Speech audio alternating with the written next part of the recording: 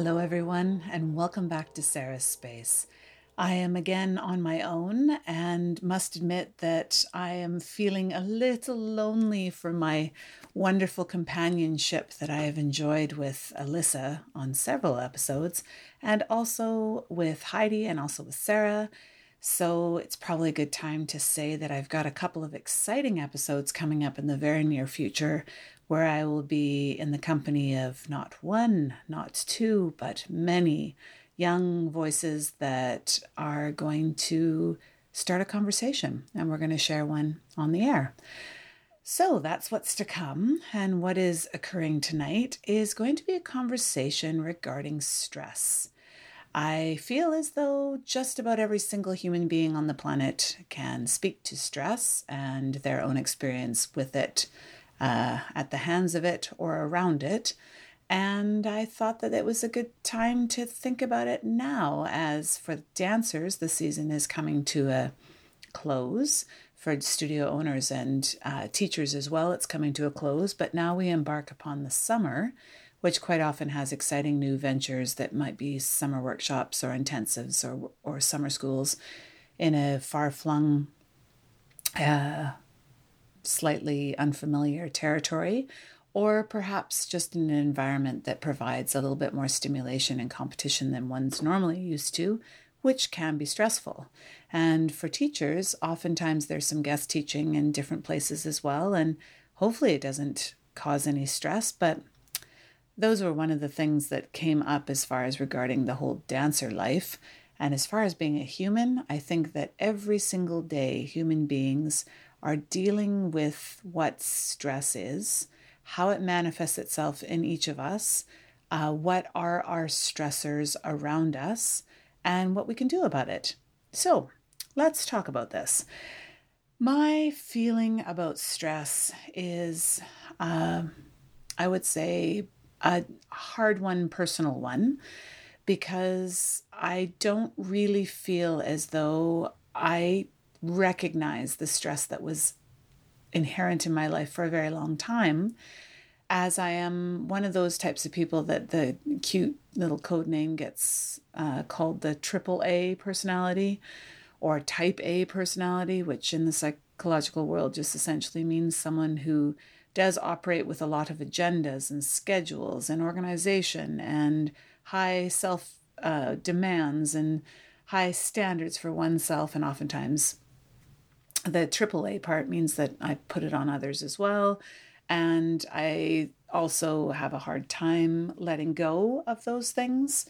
I have to say that when I was in my 20s, I was living my life. I felt very full and rich and filled with integrity as to where I was at that moment and where I wanted to be in my career and also in my relationships.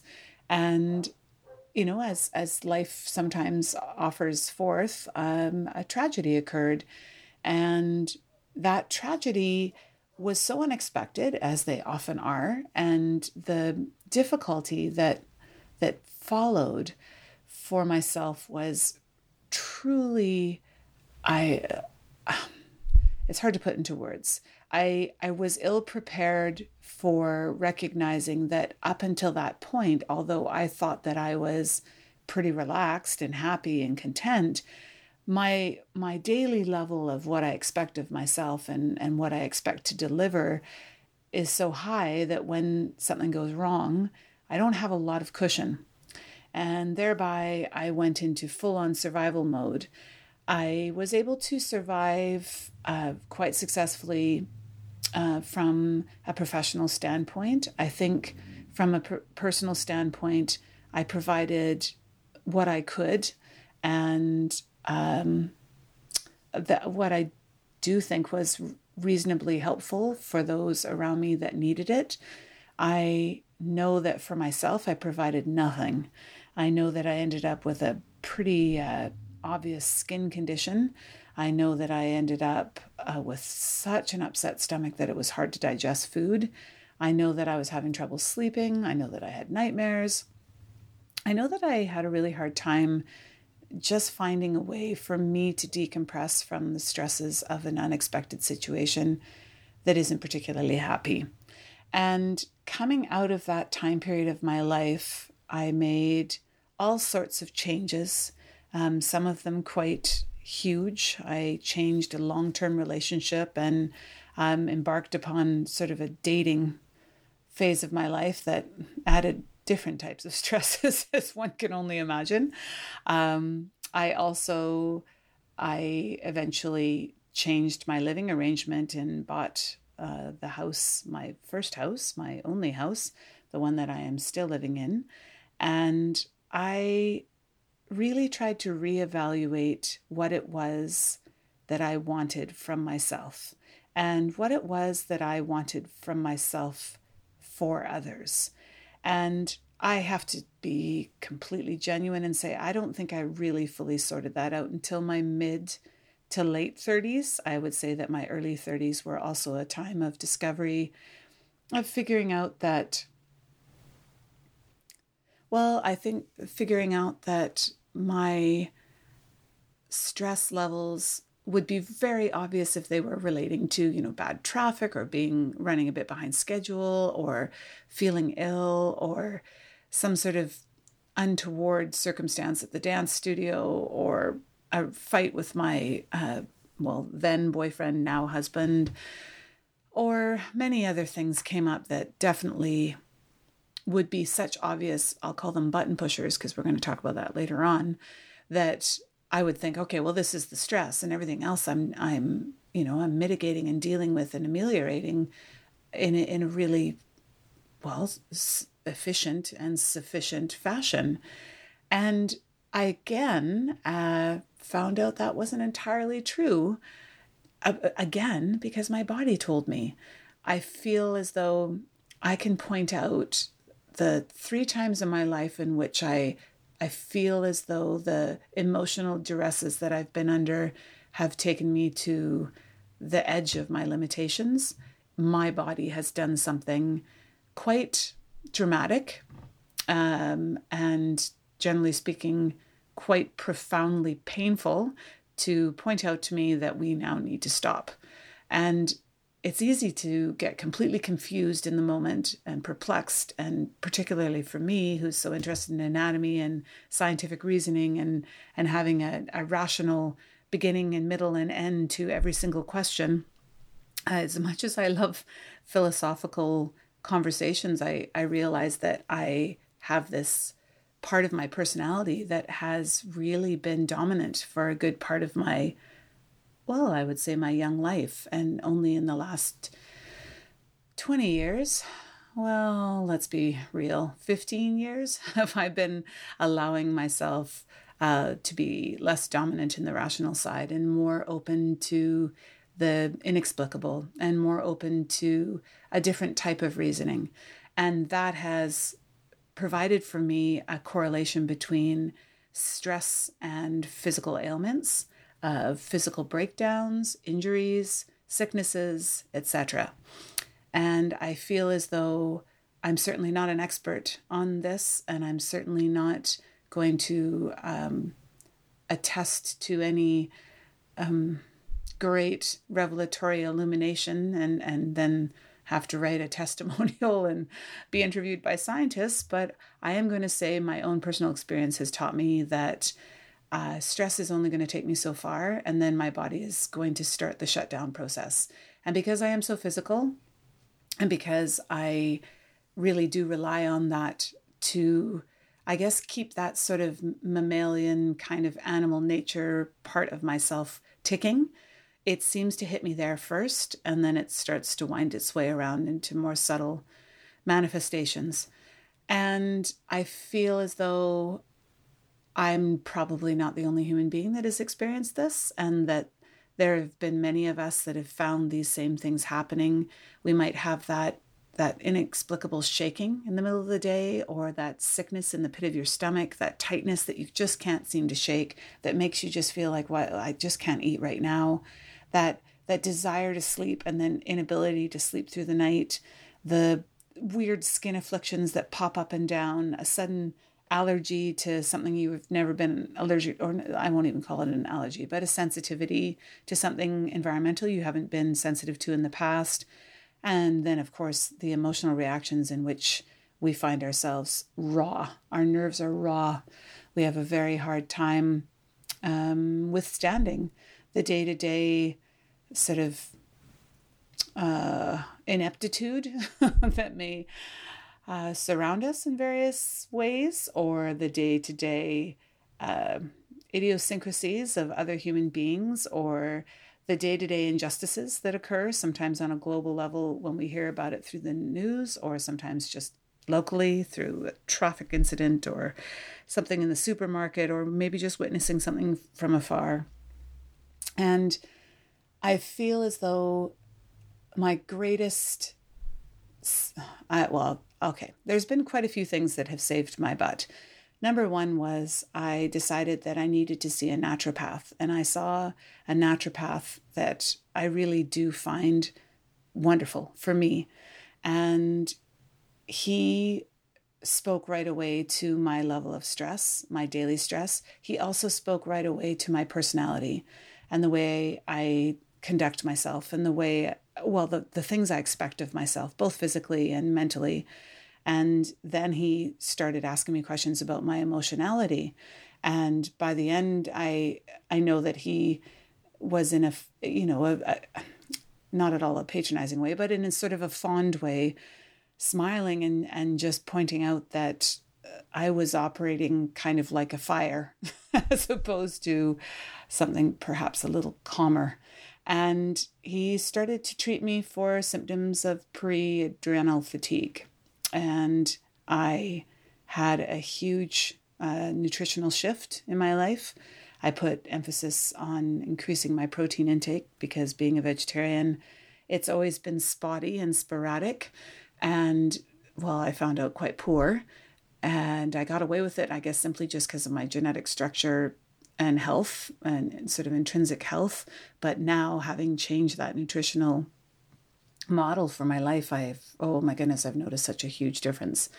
He also pointed out the obvious, that he's certainly not the first one to have done so, but that I needed some time to be me and just be me, just do things that make me happy.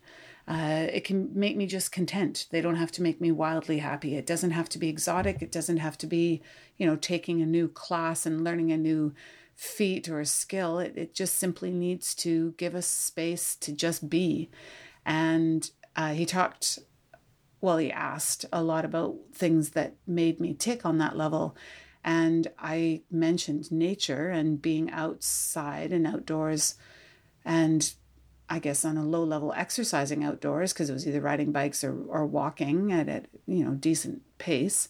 And I now have incorporated that daily into my life, just to, I don't even want to use the word cope because it sounds so dramatic, but I've incorporated it in order to feel a calm that allows me to have patience with my daughter, who needs and deserves all the patience I can possibly give her. It allows me to have patience and equally deserving time for my husband, because inevitably, and again, I don't think I'm an isolated human in this respect, we tend to take out our worst selves on those closest to us, the ones that love us the most. And I guess the happy reason is because we feel loved and we feel safe. But the sad reason is they're the ones that deserve the best of us. I mean, I think when I think about it as objectively as I can, I feel as though, that the patience and understanding and compassion that I show my students is the tip of the iceberg of what can actually exist within me. And I need to nurture that. And I need to make sure that that is always there for my husband and my daughter, so that at the very least, it's not removing anger. It's not removing the feelings of frustration with a situation or with an incident. Absolutely not. I'm certainly not purifying myself to a point where I just don't feel things like that. But it allows me the ability to communicate in a way that both my daughter and my husband, in separate intervals, can hear me and we can resolve the situation. And I do firmly believe that successful relationships need to be built on a friendship, for one thing. So whether they're love relationships or platonic relationships, they need to be built on a friendship. In my opinion, a friendship needs to be built on trust, needs to be built on mutual respect. It needs to be built on mutual understanding. That does not mean you are soulmates. That does not mean that you are exactly alike. Does not mean that you share and coincide with every single personal view and perspective. You might come from wildly disparate backgrounds. You might actually lead your lives in wildly disparate ways. But it means that you give each other the space and the grace to be who you really are. And sometimes that means that you're not your best self. And that means that that other person in that moment has the space in themselves to breathe through it. And definitely to be able to communicate to you afterwards, perhaps that they didn't appreciate the way you just exploded or acted or didn't act. Perhaps you're in the cold silent treatment. But either way, there's a communication about it, and then there's a resolution. And I think that the interesting thing that I have noticed about stress in many situations, and I'm in a position as an educator to see a lot of student and parent relationships. And being a parent myself, I understand sometimes you're running late, you're exhausted, your coffee sucked that morning, your daughter or your son's room is a mess, they've got this to do, did that permission form get signed? You've got 9 million things that you're thinking about, and someone talks in an insolent manner or tries on behavior that is not remotely appreciated or respected in your household. It is really hard not to lose your mind and lose your temper. And I feel as though, although I think we need to cut ourselves the slack and not feel like a criminal or a horrendous human being if you do not keep complete, cool, calm, Buddha-like behavioral reactions all the time. I think that it is important to find that balance in ourselves so that when someone is in, let's call it a low place, we can be at least in a neutral place. We don't have to be in a high place, pretending everything's wonderful and, trying to buoy up their spirits if we're still just trying to weather the storm that they're going through. But to be in a position where we can at least just be neutral and listen, maybe allow them to vent, but to not take it on. And I see that between parents and students, a lot of the time, a parent will snap and the student snaps back, and then the parent snaps again, and then both of them leave each other in an angry mood, and then the student comes into class. And there's such a disconnect in the communication skills of someone who is at a mature level of evolvement in their actual frontal lobe. And there are so many more tools at your disposal. And there's so many more recollections and memories for us to call upon and say, yeah, I actually remember being 16. I actually remember going through, whatever small or great injustice is perceived at the moment or trauma. And it is huge for our sons and daughters. And it might seem beyond trivial to us, or just at least completely pointless at the time and completely low on the priority list. But I think that one of the worst things we can do to each other when one person is feeling stress is to be trivialized or patronized or essentially made to feel like we're wrong for feeling what we're feeling.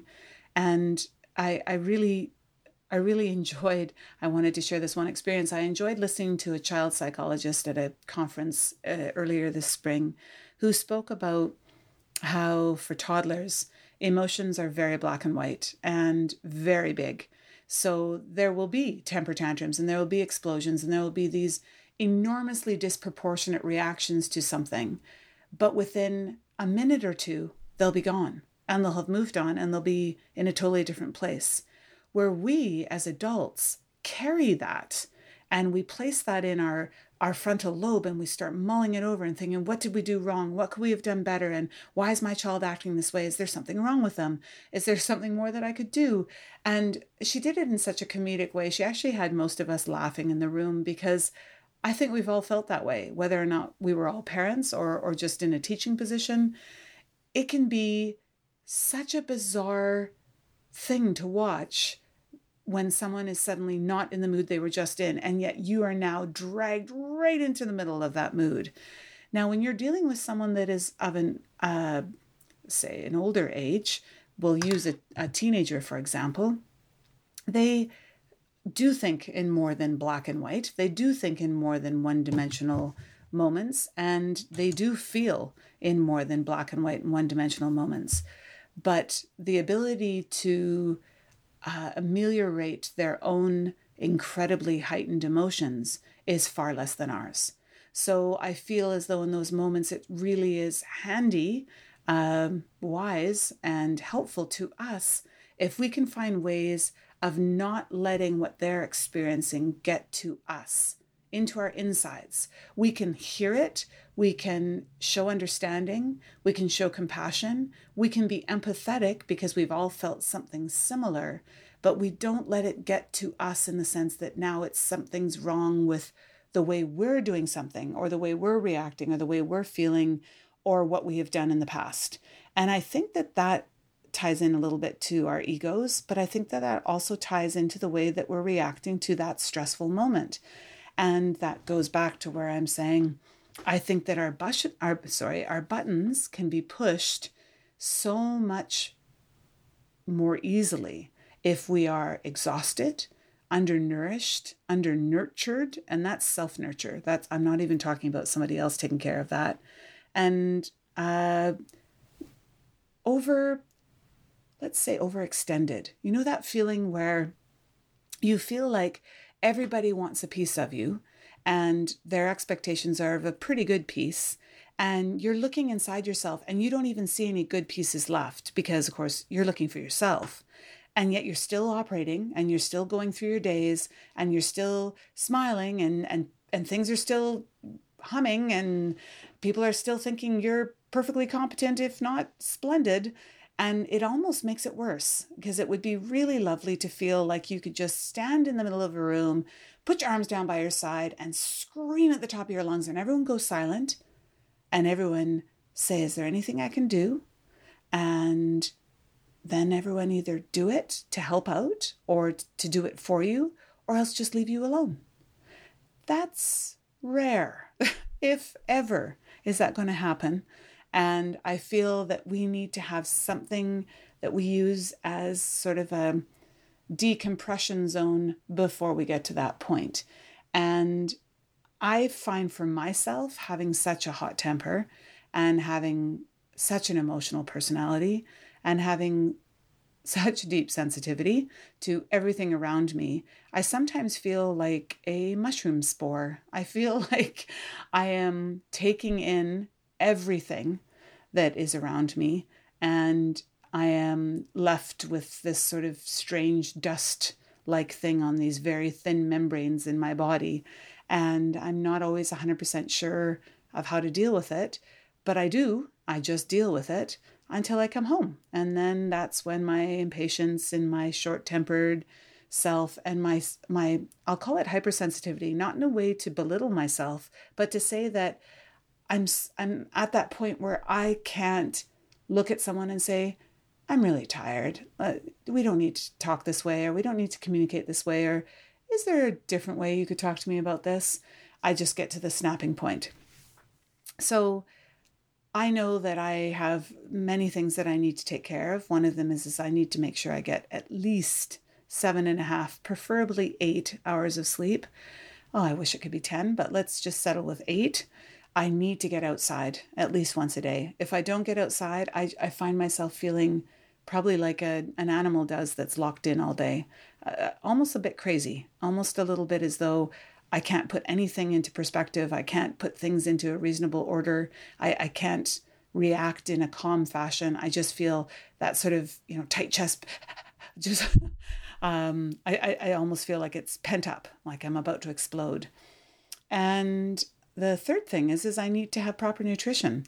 I find that if I have a day where I've been quote unquote too busy, because one can never be too busy to eat, but I put it very low on the priority totem, and next thing you know, I'm low blood sugar, low energy, cranky, and shaky. And feeling a bit queasy. And then by the time you eat, your body's just starving, shoves it all in there, doesn't digest it properly, and then you feel lousy. So I have a little list of recommendations for myself, and I do try to follow them. Most of the time I do. Sometimes I'll call it a weekday. I don't manage to fulfill all of those obligations to myself, and I'm not my best self.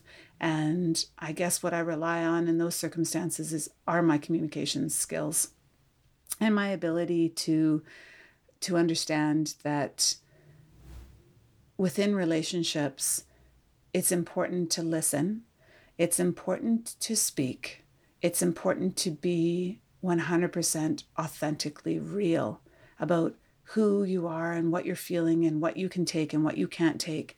And it's really important to feel, I want to just say fully honored, because I feel as though if you feel like you're constantly trying to be on or not show what you would self-describe as not a pretty part of yourself or a enticing part of yourself, if you're whatever it might be, whether it be refusing to disclose bodily functions or refusing to see that, you actually do have bags under your eyes and you don't need to, quote unquote, put on your face to go out and face the world. Be what you need to be. Or maybe you are just so weepy and at the end of your emotional tether that you literally emotionally can't take on anything more. So reach out and ask for help. And if that person that you're in a relationship with, I'm assuming less like a platonic one now and more like a loved one, because this would be on such an intimate scale in the day-to-day ins and outs. If that person refuses to be there for you or is unable to be there for you, you need to talk about that. And that really needs to be brought to the forefront, because to me, that's a real relationship. Being there for one another, allowing each other to be their most beautiful and their most ugly selves, and allowing that light and dark to embrace one another, and those opposites to basically combine to make one beautifully full human being. And I think that as a parent, I keep that in mind in my relationship with my daughter as well. That, yeah, sometimes it does feel like there's a lot of dark, and it does feel like there's a lot of work in dealing with the dark. But then I have to remind myself of a couple of things. And one of them is, this is a developing human being. This is someone who is learning how to sort this all out. This is someone who's learning how to place it all in priority and to figure out how they can calm themselves, how they can self-soothe, how they can mitigate certain situations that push their buttons. And maybe it's not even something that they can actually fully vocalize yet, but it becomes more apparent as time goes on. And as an elder, as a parent, I feel like it's up to us to help. And it's up to us to recognize that they don't have all the answers. Sometimes they have none of the answers. And us snapping at them and making it seem like they're, the biggest pains in our butts and drawing our energy, oh, that hurts. That really hurts to be on the receiving end. And I think that sometimes as an adult, it's helpful for us to think about what that would feel like if our peer, our partner, was saying that to us. And I think that when it comes down to it, we need to be able to walk through life allowing people to be in their own moments. And if their moment is a stressful moment, we need to allow for that. We need to give that person the space to go through that, experience it, whether it's a toddler that's block won't go on top of the other block properly, whether it's a young 11-year-old who's just been snubbed by who they thought was their best friend, whether or not it's a 16-year-old who's been broken up with by their first love, whether or not it's a 21-year-old who's flunking out of one of the courses that they thought that they were going to excel in their university, undergraduate degree. There's a lot of things that we can help ameliorate and calm and put perspective on. It doesn't mean to remove the sting. It doesn't mean to remove the depth of the meaning that it is for the person who's in the middle of it, because we have to keep remembering that there's a lot to be said about the sorting out process. There's a lot to be said about going through that hardship. It's wonderful to go through it with some support. It's actually, as a human quality, I think it's necessary. And I think it's wonderful also to go through it with a sense of being loved and knowing that, and I'll use this phrase, there's people that have your back, that there's someone behind you. There's someone that knows you and loves you. And sometimes that's all we need. And then we kind of want the freedom to sort it out on our own, unless we offer forth the information. And then sometimes the receiving person has to be wise enough to learn how to just listen and not try to fix. And I have to say that in grown-up relationships, we have to do that all the time as well. Sometimes it's just a question of being there and listening. And sometimes learning, here's another one that I've experienced a lot, because I am so emotional and so sensitive. If someone is telling me something that is very hurtful to them, or if they're overcome by emotion and feeling deeply, I find myself quite often go with them, and I feel it too, and I cry. But I'm trying to, with just about everyone, I let them know right off the bat that I just say, this is just part of my emotions. This is just part of who I am. Please don't react to it. Don't feel like you owe me anything. This is part of the entire recipe, as opposed to just one ingredient. And I think that when I reflect upon it, I think that sometimes that's one of our biggest problems in society is that we see people as ingredients as opposed to the entire recipe. And the entire recipe sometimes calls for some pretty bizarre ingredients, and it calls for some strange tastes, and it calls for some odd preparation techniques. And sometimes it calls for it to sit overnight. And sometimes it calls for it to be refrigerated. I mean, I've just sort of fallen into these metaphors, and I'm feeling very positive about them, because that's sometimes what we have to do with ourselves and our own heightened state of emotionality. And stress in itself can be so damaging and so incredibly profound. It has such a profound reaction on human beings, not only physically, but I now think about how often I have had my breath taken away when I found out that students, young humans, 15, 16, 17 years of age, are taking medications for anxiety and experiencing such high levels of stress in their lives already that they need something to interrupt that process. And I feel that sometimes there's things that we can't do anything about. You've heard me say tons of times, we can only control our own actions, not others' reactions. And sometimes life hands us some incredible challenges. And sometimes they come in human form. Sometimes they come in sort of a traumatic situation. Sometimes they come in the form of a disease that takes away a loved one way, way before we're ready to let them go. And when it comes down to it, I don't think we're ever ready to completely let go. And that's another thing we need to learn is that sometimes grief is about hanging on and allowing process to take place so that grief can go to a place where it's always in us, but it's in us in a gentle fashion, where it's just part of the tapestry of our memories, as opposed to something that is raw and open like a wound and makes us just feel, a constant sense of loss, as opposed to allowing us to feel all that preceded that loss. The loss never goes away and the grief never goes away, but I do think that processing allows us to put it in a place where all of the other valuable aspects of that memory and that relationship are more dominant.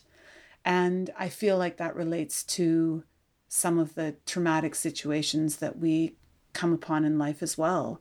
And I think that sometimes we individually don't work hard enough at finding our own way of dealing with it and not judging it and not assuming that we're not doing it right unless we do this and this and this and this particular prescribed set of steps.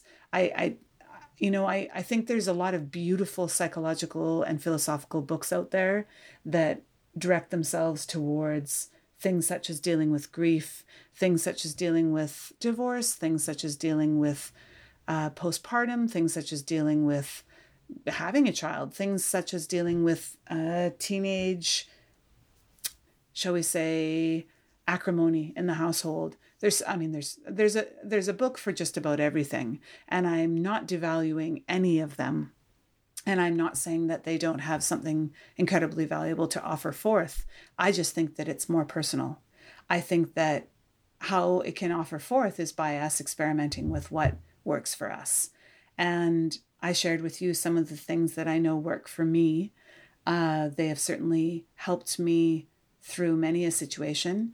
I also surround myself with people that I love and that love me, I guess would be the right way of saying it. Now, I'm going to just explain that a little further. I don't mean they love me as in, oh, I'm perfect and aren't I splendid and isn't every single moment, the sun rising and setting. That would not be a stress-free life for me, because undoubtedly what I would end up doing is trying to be that ridiculous person. I am surrounded by a family that truly loves me as I love them for all of our imperfections. And in our best times, we allow each other a lot of space to deal with those. We also allow each other a lot of space to be yucky. And then there is that expectation that we'll come through the other side and perhaps offer forth an apology, or at least offer forth some sort of communication so that we can all move forward. And I'll call it my outer circle, away from my immediate family, I do try very hard to have relationships where I am 100% comfortable being me. I'm not interested in having relationships where I need to pretend, A, because I'm horrible at it, B, because I can't stand it, and C, because to me that's not a relationship. I feel like there's enough moments where we have to perhaps grit our teeth and smile because the situation was just one of those ones where there's no point in inciting the person on the other side of perhaps we can call an altercation, because perhaps they just don't have the capacity to understand, they don't have the tools, or they're clearly in such a heightened state of emotional anger that we're not going to get anywhere with them. And sometimes people, I think, psychologically just never grow up. There's not a level of maturation for them to recognize that, just yelling verbal abuse and emotional abuse on others, that's not okay. It's okay for us to experience downtimes. It's okay for us to express anger, but to constantly put it on others is not okay. And I feel like that is the key. I think that we need to give each other the space to be stressed, to be angry, to be upset, to come out of the other end of it, to communicate whatever we need to communicate, to move past that. And we need to give ourselves the space to be all of the aforementioned things. And then we need to move forward and then find perhaps more ways of ameliorating all those factors that led us to that really angry time before we get to that place. And that brings me last but not least to something that I call button pushing. And that is, I think we all have thresholds and we all have limitations within us. We all have things we like and dislike. And let's use just a very simple example. For instance, some people really dislike being teased. Maybe they are of a very literal nature. Maybe they have some traumatic past in which teasing is never kind, it's never funny, it's never tongue in cheek, it's never sweet, it's always mean. And they literally can't take it. So if we know that and we're close to them and we do it anyways, to me, that's called button pushing. And for that, I feel like, yeah, someone could plead ignorance and say, well, I wasn't thinking about it or I didn't know it. But for me, that just is an example of not really caring deeply enough to think about the other human being. I think that we can have,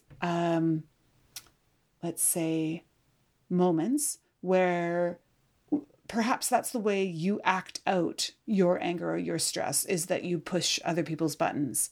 But as soon as you become aware of what it is you're doing, or maybe would be even better before that, while you're getting stressed or you are stressed or you come home in a state of stress, to announce that, to express that, to say, listen, I am really at my wit's end today. And I just, I wanted to give you a heads up and warn you that I might not be my best self.